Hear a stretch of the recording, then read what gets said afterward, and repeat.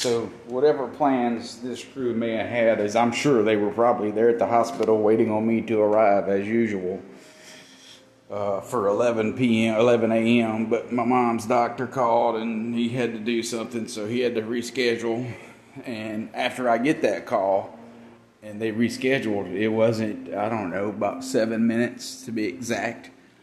Afterwards, the hospital being a 5-minute drive, I hear the same usual suspects that come passing by afterwards, as they'll rev up their motors and just let me know that they're passing by. I mean, it's very obvious.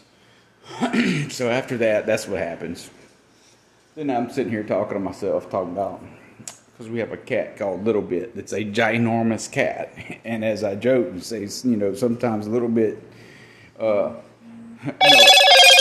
little bit's better than none at all. But as in this group's case, me trying to get the truth out, a little bit of truth can also be too much.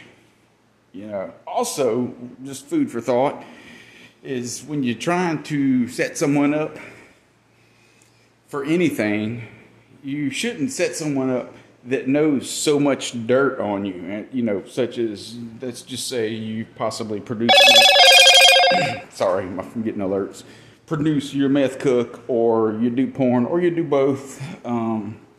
You probably shouldn't mess with that person, In these people's case, they didn't know I knew these things until after they started trying to set me up, and that's kind of where I'm at now. I mean, they started this.